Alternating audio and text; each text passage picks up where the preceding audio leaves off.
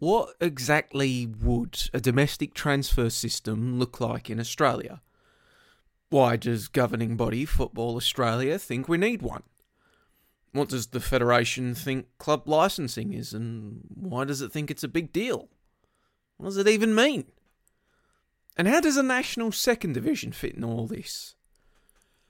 I'm your host Joey Lynch, and this is Beyond the Lead with Football Australia's CEO, James Johnson.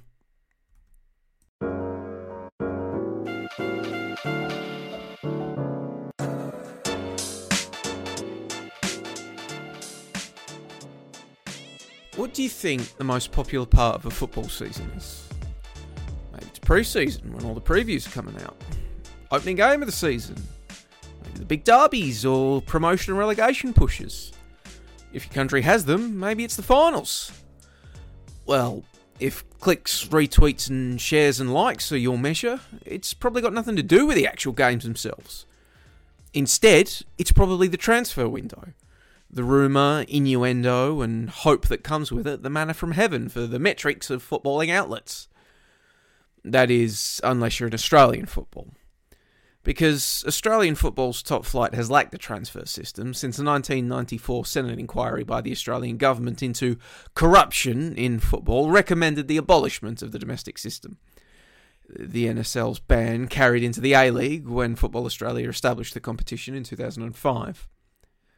Since becoming CEO of the Federation in January 2020, James Johnson has made the establishment of such a system his signature reform policy, pushing it in documents such as the 11 Principles for the Future of Australian Football and delivering a white paper on the concept in January 2021. 2 years into his tenure, however, and the domestic transfer system remains unintroduced. In fact, the beneficiary of almost universal goodwill upon ascending his role, questions have begun to be asked of Johnson on his ability to deliver his vision for the game and why the delays have continued. Questions about sizzle and steak coming to the fore. Concerns also exist on if he is putting the cart before the horse when it comes to matters of development in a domestic transfer system. Concerns raised that perhaps it doesn't matter if the means to sell players exists if there aren't any players being developed that are actually worth selling. Johnson, though, is insistent that a domestic transfer system will play a key role in rejuvenating Australian football's youth development by better rewarding clubs that focus on it. Combined with a push to reform club licensing and the introduction of a national second division in 2023, he believes that structural changes is what's needed to boost the game and avoid things such as the Socceroos' backsliding form continuing. In an in-depth interview, Johnson discussed his proposed reforms of the Australian marketplace with me, as well as his push for changes to club licensing and a second division in Australia. This included his view on how the former two would affect the women's game. But first, just so everyone is on the same page here, I asked the Football Australia CEO to explain exactly what he and his organisation's version of a domestic transfer system actually was. So Joey, if we look at the backbone of a transfer system, the inner circle, if you like, the DNA, there's really three key areas. The first is having aligned transfer windows across a football country, where players can move in and out and register in certain periods of the year. The second is the creation of the transfer fee itself. And the third is what's called a training compensation system. So they're really the DNA. We have implemented transfer windows for the first time in a coordinated way across the country. So there's a period every year now, one block of 4 weeks and the other block of 12 weeks, where players are registered in our competitions, our elite competitions across the country. So that's in place. And it was a difficult journey to get there because, as you know, our A-League season and our NPL seasons are played at different parts of the year. So trying to align those calendars across the country is quite complex, but that's done. The transfer fee is the other area, and the way that the system works in Australia at the moment, which I'm not sure many people understand, but I might lay it out, is in the A-League, transfer fees are prohibited by Football Australia rules, and they have been prohibited ever since the A-League has started. They are prohibited. Outside the A-League, though, so in NPL and below, they're actually permitted. And I'm not sure a lot of people understand that, but the way that a transfer fee is payable is that it's capped at 50% of the remaining value of the player's contract. So I might just break that down. What that actually means is if a player in the NPL has a 2-year contract that's worth $50,000 each year, so the total value is $100,000, and halfway through that contract, a club wanted to buy the player out of his contract, then the fee could not be more than $25,000 because there'd be $50,000 left on the remaining value of the contract, and it's capped at 50% of that, which actually disincentivizes transfer fees to be paid, because you're effectively paying less than what the actual value of the playing contract is. So that's the scenario that exists today, but it's where we would like, both in the A-League to eventually lift the prohibition to create transfer fees in the A-League, but also outside of the A-League, we want to ensure that this cap that was set in 2007 no longer exists, and that then creates transfer fees that are payable throughout the country. The third area is training compensation, and this is a mechanism where payments are paid to clubs for players that they've developed but whose players are off contract, and it's normally paid for players who are under the age of 23. We have a training compensation that is in place at the moment in Australia, but it's very much outdated because it hasn't been touched since 2012. That was the last time training compensation was discussed. And the way it works at the moment, in general terms, in a very simplistic way, is that when a player moves from an NPL club to an A-League club, there's a $10,000 payment that is made for training compensation if the player is under 23 years of age. However, it doesn't matter how many years that player has been at the club that the player is leaving from, it's still $10,000. What a more appropriate mechanism, in my view, is that the training compensation payment should be paid on an annual basis.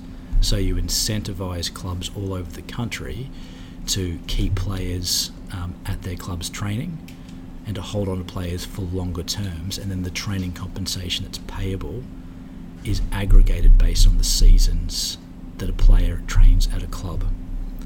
So just to break that down, right now, if a player moves from an NPL club to an A-League club, it's $10,000 whether the player was at the club for 1 year, 5 years or 10 years.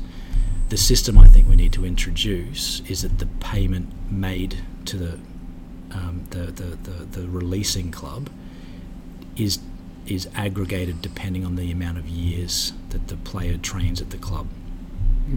I think that's what we've got to look into. So, in a nutshell, what do we mean by a transfer system? It's training compensation, which we need to implement, and we need to implement changes. It's the transfer fee, which we need to lift the prohibition, or at least lift the cap outside of the A-League. And it's the transfer windows that we've already put in place. That is the very heart of a transfer system. Because when you were at FIFA, you obviously oversaw aspects of the global transfer system in your responsibilities there. How does Australia's current system compare to what would be considered the global standard? I think the current standard in Australia is quite far off the mark, and we know that by any measurement because there's no flow down of revenue. So normally what a transfer system does is players will move up a pyramid and revenues will trickle down to those clubs that participated in training the player. We're not seeing those distributions and the economics work. There's not a lot of money that's coming from the top part of the pyramid down the bottom.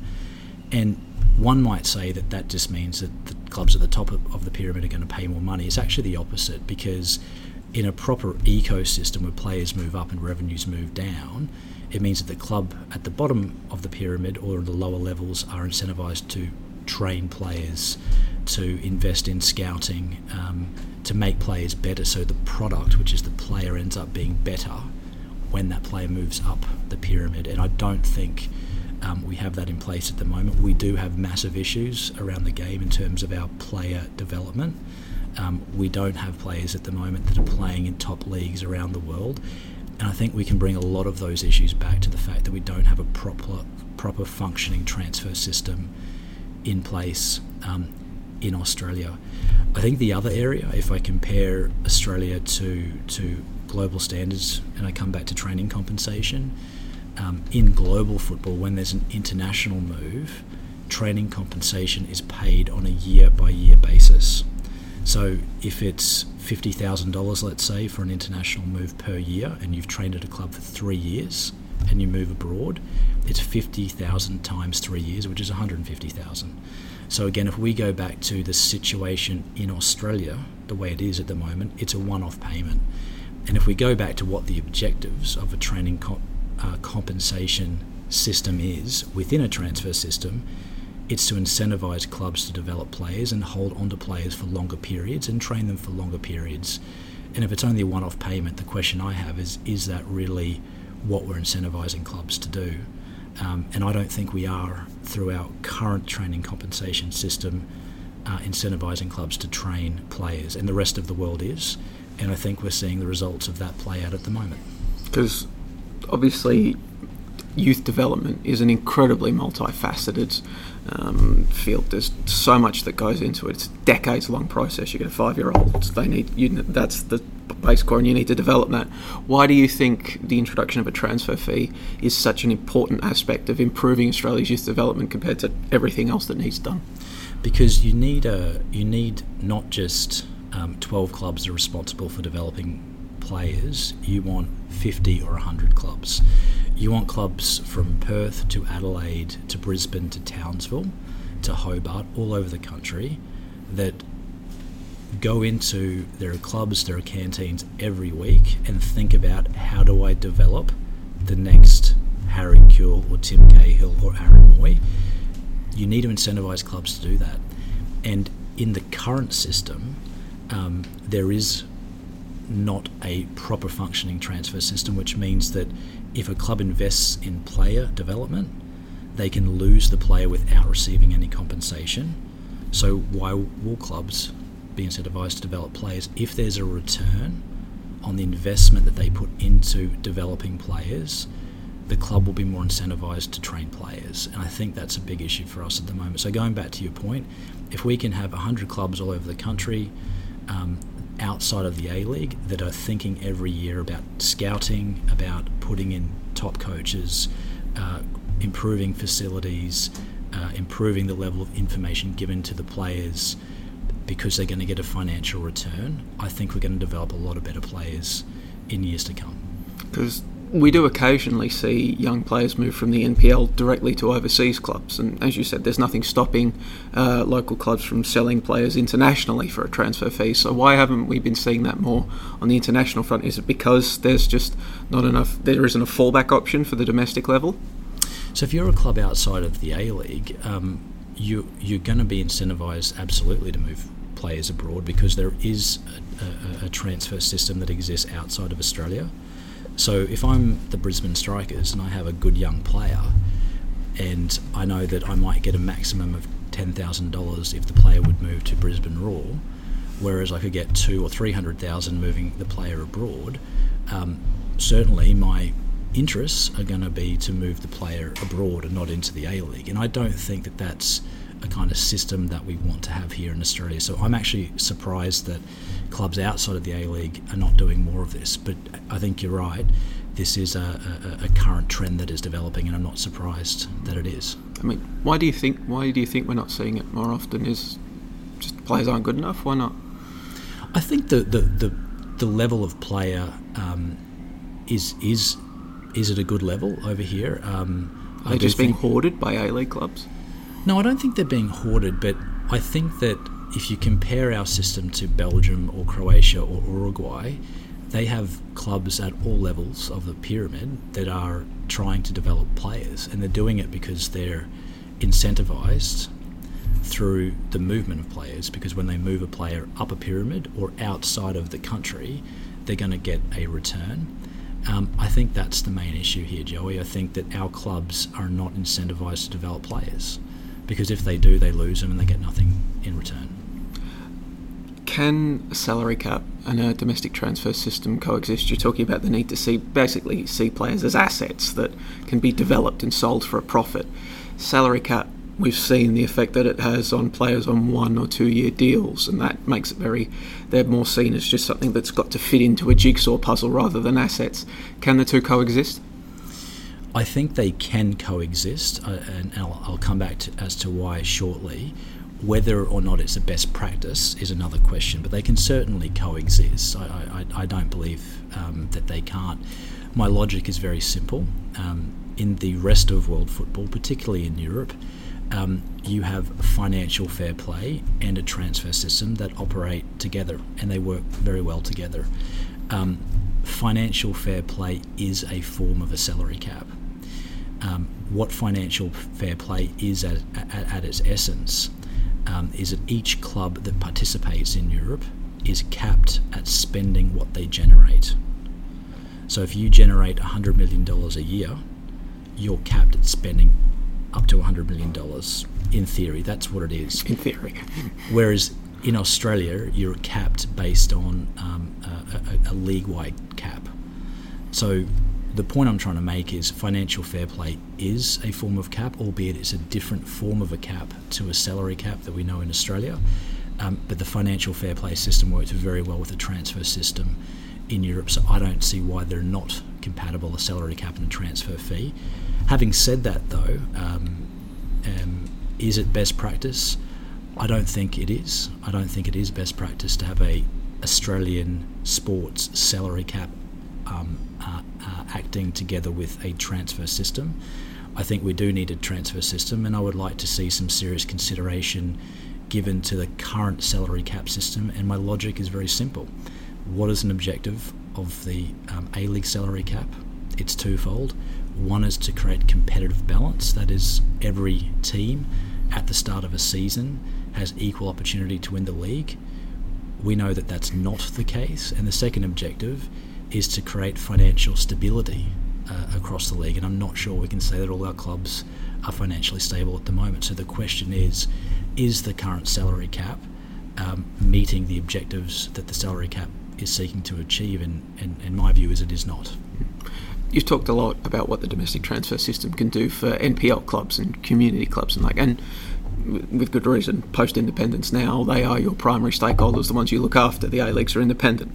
And whether they are also stakeholders, what, in your opinion, do A-League clubs stand to benefit from introducing a domestic transfer system? I think it's a whole new system. It's exciting. I think for the bigger clubs, your Melbourne Cities, your Melbourne Victories, your Western Sydney Wanderers, and your Sydney FCs, they're ultimately going to end up with the better players in a transfer system, but they're also probably going to pay more. And as I said before, the players will move up and the distributions will move down. If we look at clubs like a Central Coast Mariners or an Adelaide, it creates a new identity, I think, for these sorts of clubs in a transfer system where they become a Southampton or a Porto that are focused on going out, recruiting the best young players, giving younger players opportunities, and then they're able to sell them on. So I think what it does is it changes the identity of the clubs, but I think it becomes very exciting because what you see is better player development across the A-League, and also you see a different type of economy where the bigger clubs are paying more but getting the better players. So you're seeing a trickle-down effect that we don't currently have. So I think there's a lot of opportunity for the A-League clubs. And I think the other point, Joey, is your product, which is the player at the end of the day, are going to be better. So the more top talent that we produce as a nation, the better for the A-League clubs. They're going to be more competitive not only in Australia but also abroad in the Asian Champions League, and I think our performances in Asia is an area that we can really improve. We've talked a lot about what a domestic transfer system can do for the men's game, but that's only 50% of football in this country. Are you looking at how to implement transfer systems in the women's game, given that it's a very different landscape in terms of player movement from A-League women clubs to NPL clubs? It's very fluid. Transfer fees globally are still in very nascent stages in the women's game. How does Australia try to maybe be at the forefront of that? I don't know. What's Football Australia's view on that? I think we need to treat the women's game in a transfer system sense different to the men's. The logic is that the men's game, the economy is a lot bigger. If we look globally, the transfer system over the past few years is bounced between about $5 and $8 billion on by aggregate of the amount. That's the full amount of transfer fees that are paid in any given year. $5 to $8 billion. That's what we're talking about in the men's game. Globally, the women's game, the total transfer fees are less than 100 million. So the economies of scale are very different. And I think if you try to apply the same system in the men's game to the women's game, you're probably going to create problems around a player's inability to actually move because the fees might be too high. Can we start to introduce? Absolutely, but it needs to look different on the women's game to the men's game. That would be my view. Is that something FA is already looking at and having internal discussions about? Yeah, there is a focus on the men's game with the transfer system because the economy is more mature, and when you introduce a transfer system, it does start to reshape the football economy, if you like.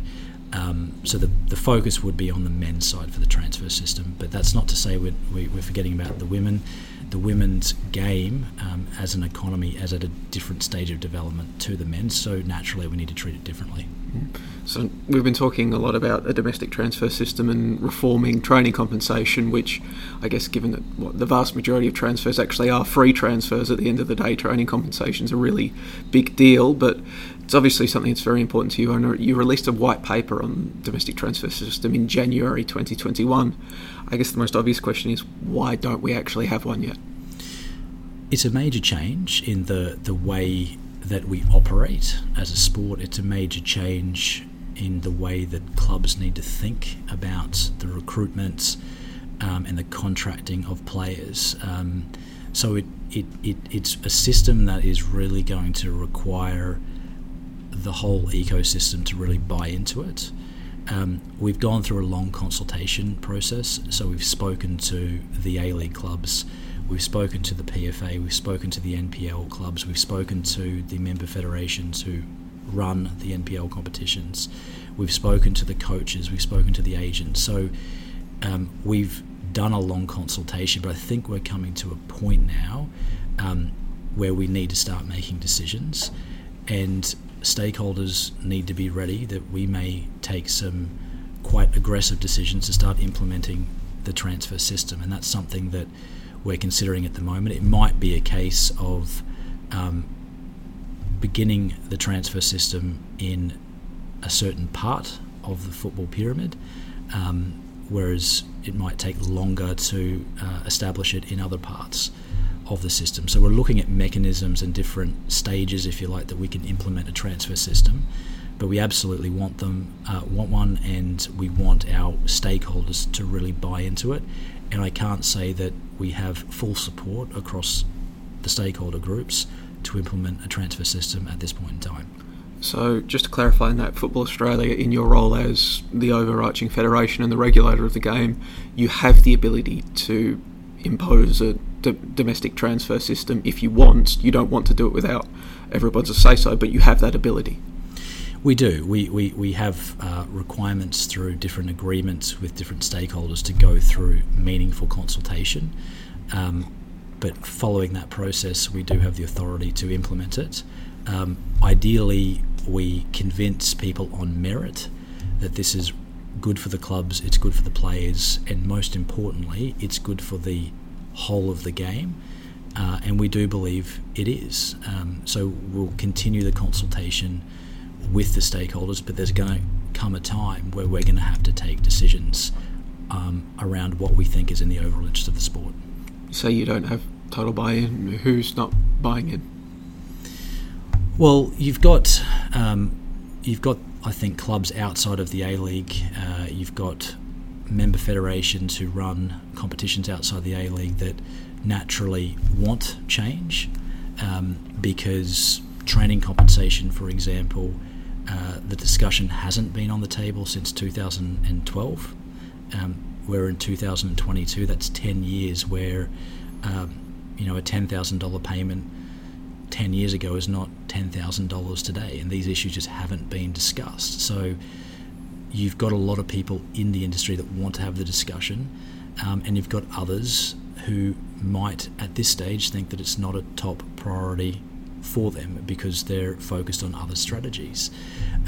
So what we would like to see is we would like to see the same level of support that we're seeing from the NPL clubs, from the member federations, reflected in the top tier of the game, who at the moment naturally are having some challenges because of the world we live in today with COVID around finishing competitions. But if we don't do this now, we're going to lose years around player development, and the quicker we can put player development at the forefront of our thinking throughout the system, the quicker we're going to be having better national teams and better top-tier competitions, I think. I guess you're talking about player development, and I guess a lot of these things you run into the problem that economists do. A lot of your assumptions surrounding the domestic transfer system are based on the assumption that the Australian football community is a rational actor, and that once you get this in, they will change their behaviour to develop players. Are you confident that that is the case? Well, it is. I mean, the first step is to change rules, and if the rules are drafted in the right way, if they're understood through good consultation, what they're trying to achieve, if the policy is right behind the rules, then that over time will start to change behaviours, and that's really what the objective is. So this isn't like a quick fix you're seeing. You're seeing this as a multi-decade changing of attitudes. We'll see some signs initially, but in 5-10 years' time, do you think the gradual change in behaviours will bear fruit? I think that's right. It's the easy part is drafting the rules, and you mentioned before we put out a white paper, which is very detailed, and we did that 12 months ago. We do have a set of rules that is ready to be implemented, but we're trying to convince the stakeholders that it's the right approach, and we've still got some work to do. But even once we've implemented the rules and we put the system in place, it's the behaviours that are going to take time. They're ultimately going to help us achieve the outcomes that we want. And I think that will take longer than just the implementation of the regulations and the rules themselves. Another part that we really need to focus on is the education around how to operate within a transfer system.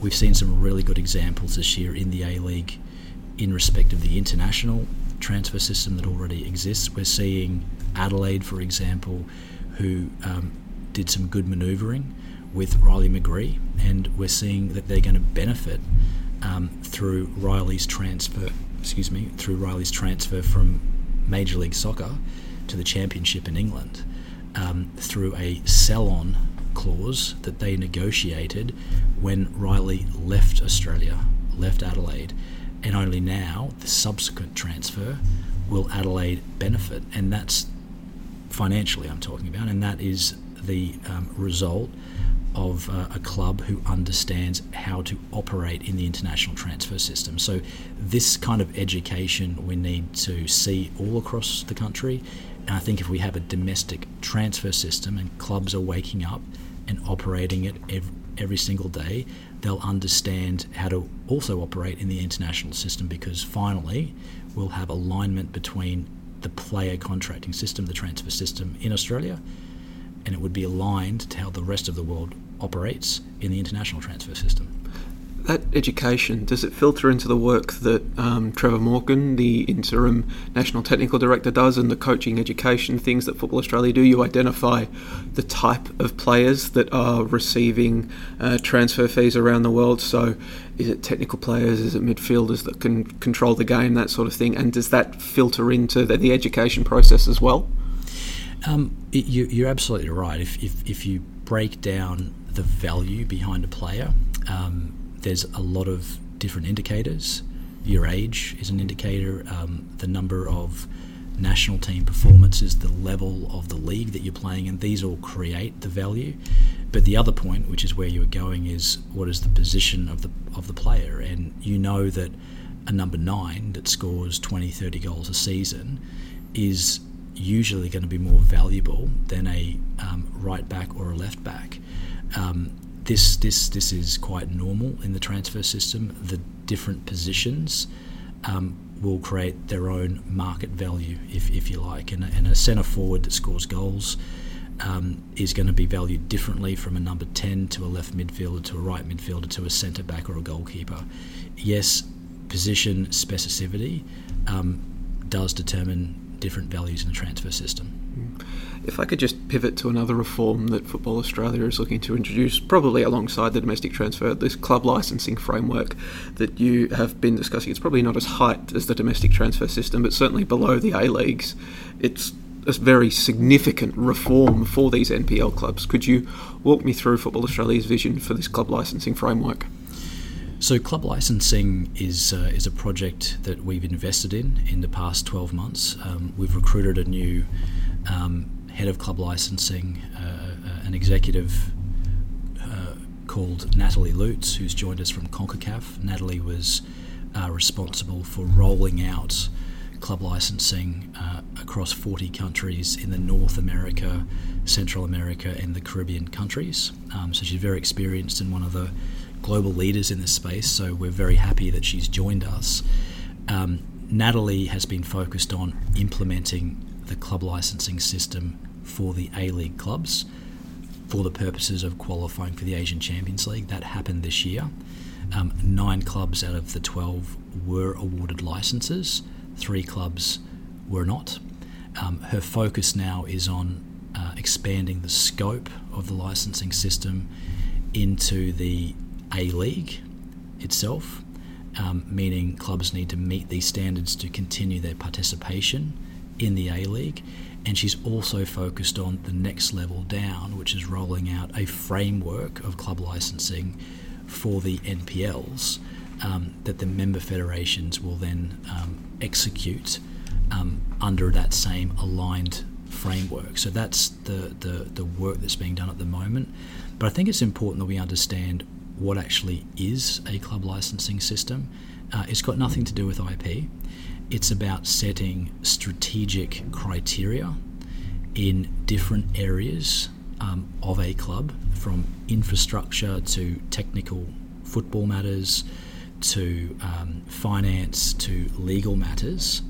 So those are the areas that are of focus, and setting the criteria that is right for the level of competitions throughout a country, which will vary. So, there'll be heavier criteria at the top end of a pyramid as opposed to the middle or the lower end.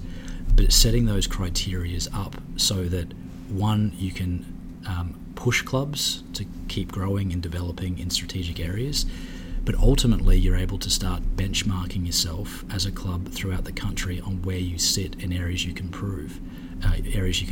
So once we have this system set up all across the country, and we're aiming to complete the implementation within the next 12 months, you're going to be able to be a club like Wollongong, who can say, okay, I want to be in the top tier, I want to be in the A-League one day. Right now I'm at this level, but if I want to end up in the A-League, I need to achieve A, B, C, D, E. And you can see it because it's transparent, and you can see where the gaps are that you need to fill as a club to move up into high divisions of football. Sounds like this is an opportunity also, stratification of all the different levels. So it's in some areas of the NPL, the elite level seems to have grown to the point where many clubs are considered elite, but the talent just isn't there to justify it. Is this an opportunity to bring that down again and become more selective with the elite label so that there is that clear pathway of just here's the clubs that are elite, they need to meet these standards, but the other clubs below can settle down into a more realistic level for them? Yeah, in setting criteria, and this was a learning that I learned when I was at FIFA and we rolled the system out globally. You've got to set realistic criteria for the level of competition. If the criteria is too high, clubs either won't meet it and they're open to sanctions, which is not the intention of the system, or they'll try to find ways to achieve the criteria when their focus actually should be on building their club and developing their club. So the criteria, the bar that you set it at needs to challenge clubs, but it can't be so high that clubs can't meet it. So that's a skill, and someone like Natalie, I think, brings that type of expertise because she's had to set the criteria for clubs, say in North America, but also set the criteria for clubs in the Caribbean, which both ends of the spectrum are probably very applicable to our different levels of football in Australia. Is this perhaps an opportunity to reduce some of the costs associated with the game in terms of both playing and coaching? So, for example, an NPL 3 side and an NPL side meeting roughly the same criteria now, with these reforms, the NPL 3 side, maybe the requirements are lessened a little bit, they'll go cheaper to play there, cheaper to coach there, and they can manage their progression up the pyramid after that? I think the transfer system, once implemented, will probably help with reducing certain registration fees across the country more so than a club licensing system would. If we take a step back for a moment, what we've done over the past 12 months is we've analysed every registration fee, every cost, every level of every club across the country. So we have a system now that we can say, well, what does Mount Gravatt in Brisbane charge players who are under 6 or under 10 to play? And we can compare that to, say, South Melbourne in Melbourne. So we see all that now, we've done the analysis. What I can tell you is for the vast majority of the country, and this is something new, registration fees are actually very low across the country. My children play for Leichhardt Saints. They pay $110 a year to play football. This is not expensive. The issue, though, in Australian football is at the elite levels in the NPLs, where you're seeing some parents have to pay $2,000 and above to play football. But this is the elite level. It's the exception of the clubs, not the general group of clubs, and it's at the top end. And once we implement a transfer system and clubs are able to generate revenues through the movement of players once they develop them, I think that will offset the need at these elite clubs to charge such high registration fees. So to answer your question, I don't think it's a club licensing system that will help us tackle those high registration fees at the elite club level. I think it's more of a transfer system discussion that will help us solve that. And sort of mirroring what I asked you surrounding the domestic transfer system for the women's game, how does the club licensing come into the women's game?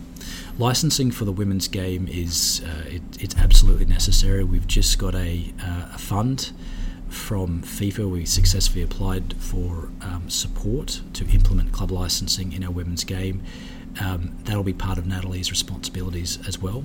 And again, like what we just talked about with the men's game, it's really about understanding the level that the clubs are at and starting to focus on how you start growing them in certain strategic areas, and that will happen on the women's side, absolutely. You've talked about, you used the Wolves as an example, and they one day want to go from the NPL to the A-Leagues. Here's all the steps they need to do that. I imagine in that vision a national second tier slots in there as sort of like the bridging point. What's the status on that? So we've been very clear, I think, over the past 12, 24 months that we want a second tier. I think that's different from the former administration, who I'm not sure had a clear view on it. We want a second tier. What we would like, and the reason we want a second tier, is we want to have the A-League, men's and women's, of course, at the top of the period. We want a second tier, and then we want the NPL under it, and that starts to create a 3-tier pyramid, if you like, and we need to really fill that gap between the NPL and the A-League, because the gap is quite frankly too big at the moment. It's another national level competition where players get exposure at a national level. We'd like this competition to have a strong focus on giving young Australian players more opportunities, more match minutes, so that we can help our pathways and our development of players.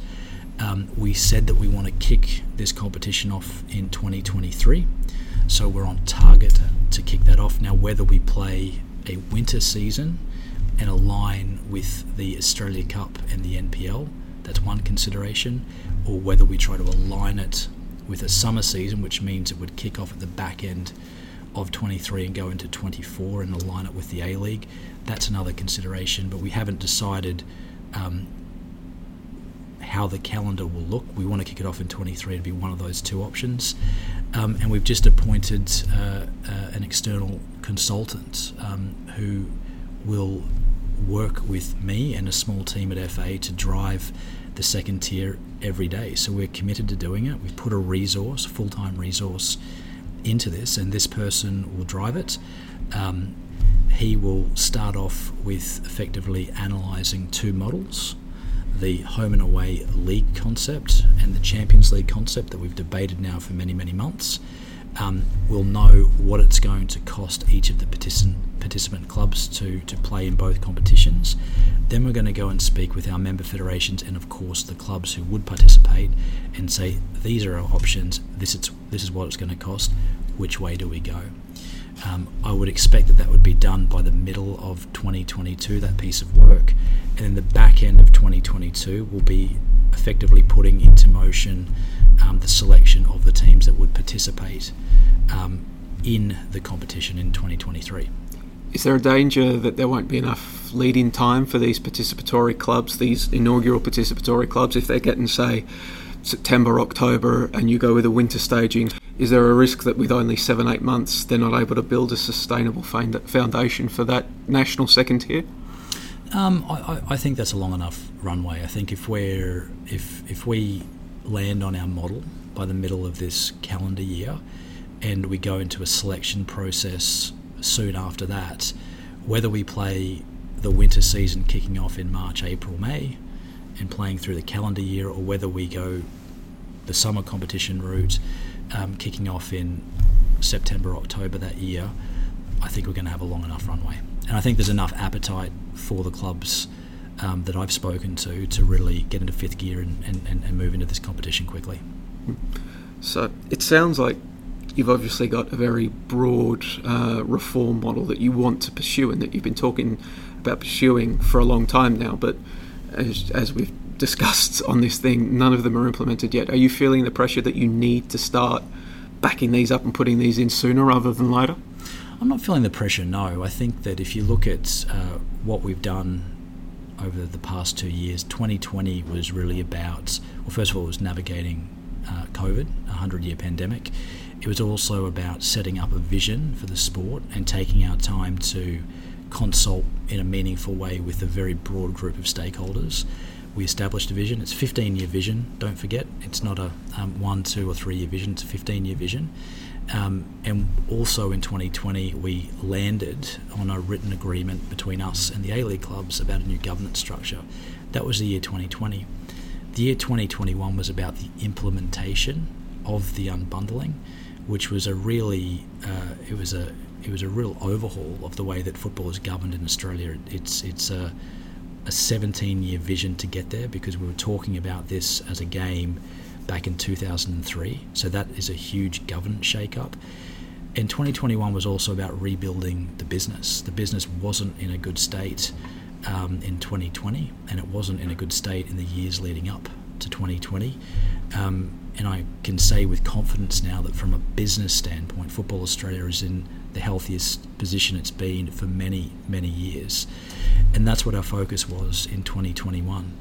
We're in 2022 now, and the board, myself and my executive team have decided that we need to pivot from focusing on rebuilding the business to tackling football issues. And we feel like we're in a good position because we have been talking about our vision about creating a second tier and implementing a club licensing system and creating a transfer system for some time now. And it's been deliberate because when we were ready to start implementing and hitting the go-ahead button, we wanted to make sure that the whole football community knew exactly where we stand. And I think we're very clear on what our vision is, where we want to go. And as you said, in 2022, we're going to have to start implementing these mechanisms, and we're probably going to ruffle some feathers with different stakeholders, but that's what we will do if we believe it's in the overall best interest of the sport.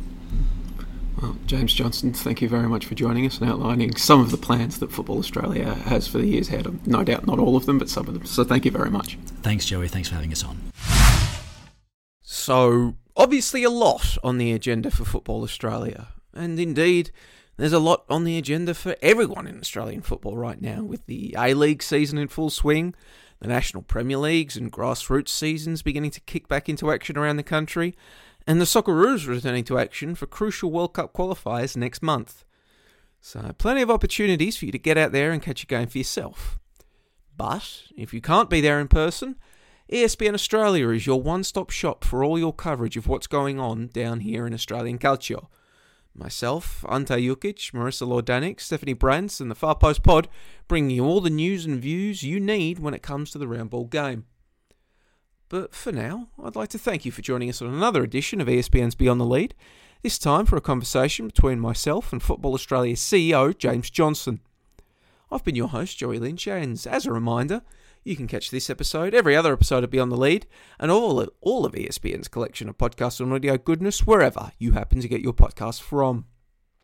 If you're enjoying Beyond the Lead, or any of those other podcasts, be sure to subscribe, leave a famous 5-star review, and help spread the word. But thanks for listening today, tomorrow, or whenever you happen to be listening to this, and do not fret, as I'll catch you soon for another deep dive into the world of sports as ESPN takes you beyond the lead very soon.